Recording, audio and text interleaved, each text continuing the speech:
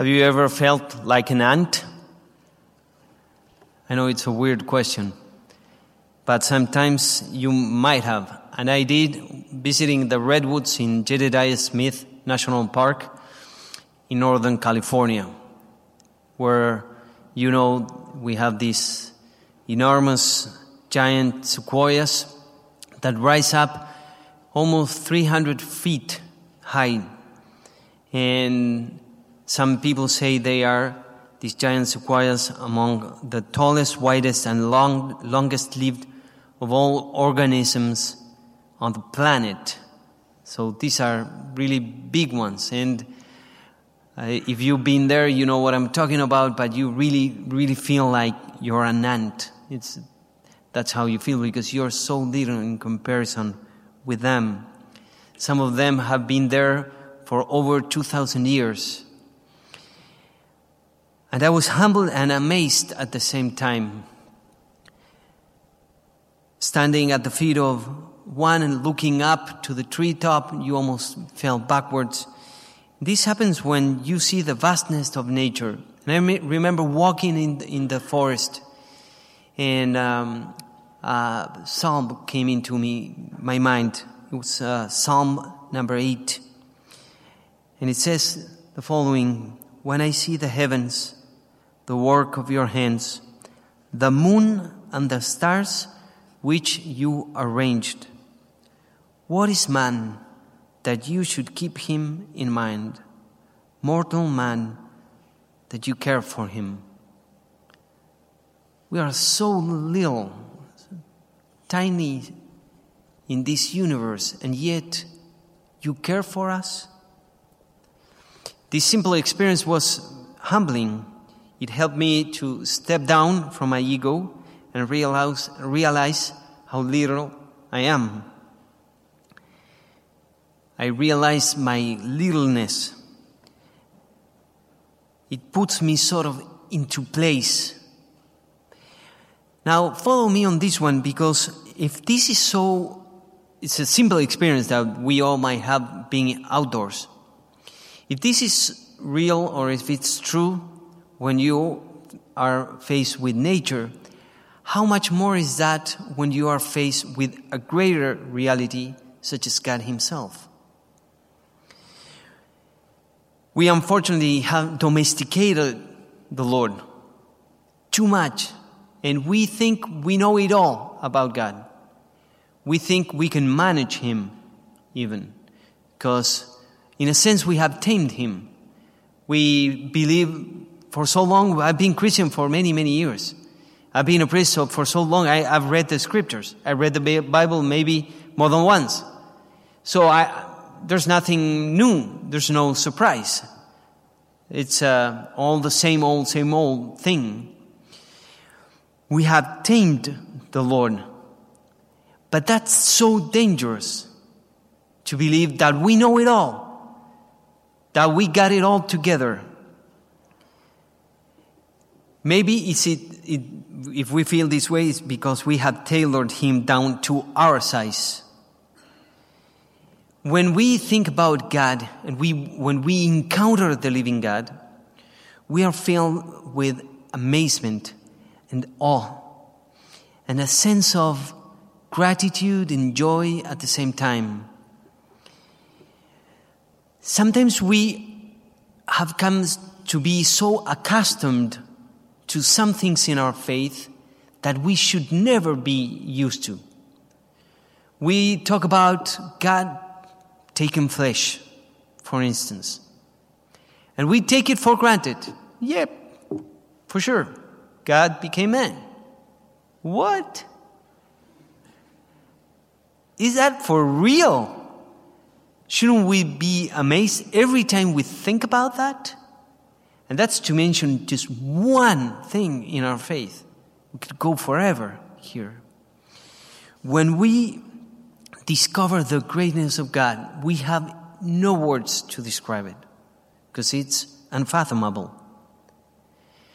The great mathematician and physician and philosopher who lived in France many, many years ago in the 17th century, Blaise Pascal, he found God when he was still young, but still brilliant. And this is what he wrote. He found this awesome God, and he wrote it down in a piece of parchment, which he carried for the rest of his life, sewed inside his coat, so that he would often be reminded of that experience. And these are his words. The year of grace, 1654, Monday, 23rd November, feast of Saint Clement, Pope and Martyr, and others in the martyrology. Vigil of Saint Chrysogonus, Martyr, and others. From about 10:30 at night until about 10:30 midnight. Fire. God of Abraham, God of Isaac, God of Jacob, not of the philosophers and of the learned, certitude, feeling, joy, peace, God of Jesus Christ, my God and your God. Your God will be my God. Forgetfulness of the world and of everything except God. He is only found by the ways taught in the gospel. Grandeur of the human soul. Righteous Father, the world has not known you, but I have known you. Joy, joy, joy, tears of joy. I have departed from him. They have forsaken me, the fount of living water. My God, will you leave me? Let me not be separated from him forever.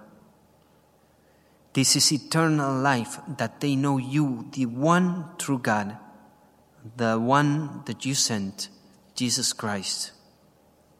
Jesus Christ, Jesus Christ. I left him, I fled him, renounced, crucified. Let me never be separated from him. He's only kept securely by the ways taught in the gospel. Renunciation, total and sweet. Complete submission to Jesus Christ and to my director. Eternally enjoy for a day's exercise on the earth. May I not forget your words. Amen. Are these the words of an engineer, of a physician, of a mathematician?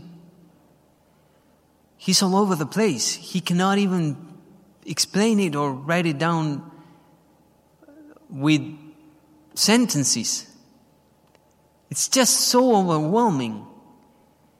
And this is exactly the same thing that happened today in the gospel to Peter, and to Isaiah in the first reading, and to Paul in the second reading.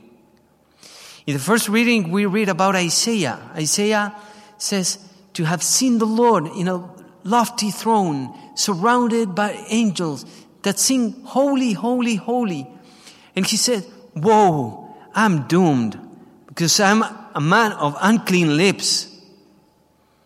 He felt that he was not even worthy to be in the presence of God. And Paul says, writing to the Corinthians, I don't even deserve the name of an apostle because I persecuted the church. And like one born abnormally, the Lord called me. And Peter, he says, Lord, depart from me, for I am a sinful man. Get away from me. I'm not worthy to be in your presence. This is too much for me. But when you find God, the real God, not your version of God, you're not your tamed version of Jesus Christ, not your body Jesus, the real Jesus, the amazing Jesus, the Jesus of the gospel, the Jesus that preached, that healed. When you find him, you feel so unworthy, so unfit to be in his presence. Unworthiness is not shameful, though it may be uncomfortable. But it's reality. None of us is worthy to be in the presence of God. Who am I to celebrate the Mass? Who are we all to receive Jesus tonight? What have we done that we deserve that? All the greatest saints, all across the board, down the centuries, have always said that they were great sinners. That's how they talk about themselves. Pope Francis, in one of the interviews when he came here to America, was asked, who is Jorge Bergoglio? That's his name, right? Who's Jorge Bergoglio? And he said, a sinner. And the reason why they answer in this manner is because they saw the gap between God and themselves. And they didn't fool themselves. They know who they are. When we realize who God is, then we get to know who we are. And that's why it's so important to know God. It's not an accessory. It's important. It's part of it. And by this, we are not diminished or humiliated.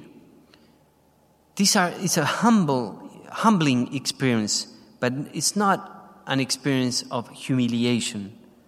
To be humble is to find the right place and to step down from our pedestal. Saint Therese of Lisieux defined humility as walking in the truth. Walking in the truth. To know who you really are. That's to be humble. Not to be more than that, not to be less than that. And this helps us in the spiritual life and in our faith, because there are two very common misconceptions of God.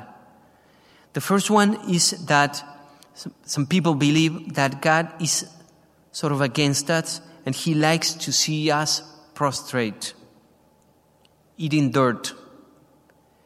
So he rejoices somehow in that. And that is not so. When God calls you, he knows who you are perfectly well. And he equips you when he calls you. He doesn't call the perfect. He perfects the ones he calls. And the second big misconception, that's the first one, that God is on our side and he will work for us and he would equip us and he would do what he needs to do for us to stand up. And the second misconception is that if some people think, if I give too much glory to God, then what's left for me? As if, again, we were in competition with God. If he gets more glory, then I get less glory somehow, and that's not good for me. But he's not a competitor. He does not work that way. His glory is our glory. And your glory is his as well. After these experiences of Isaiah, Peter, and Paul, they are made apostles and preachers of the word. Isaiah hears the words of the Lord. Whom shall I send? And Isaiah said, send me, even though I am not fit for the task. Send me. And the Lord sends him, and he becomes the greatest of the prophets of the Old Testament. And Paul happened the same thing. He was not worthy, but he says, by the grace of God, I am who I am. It's not my doing, it's God's grace in me. And Peter, I sort of imagine what he was expected. He said, Lord, walk away from me, I'm a sinful man.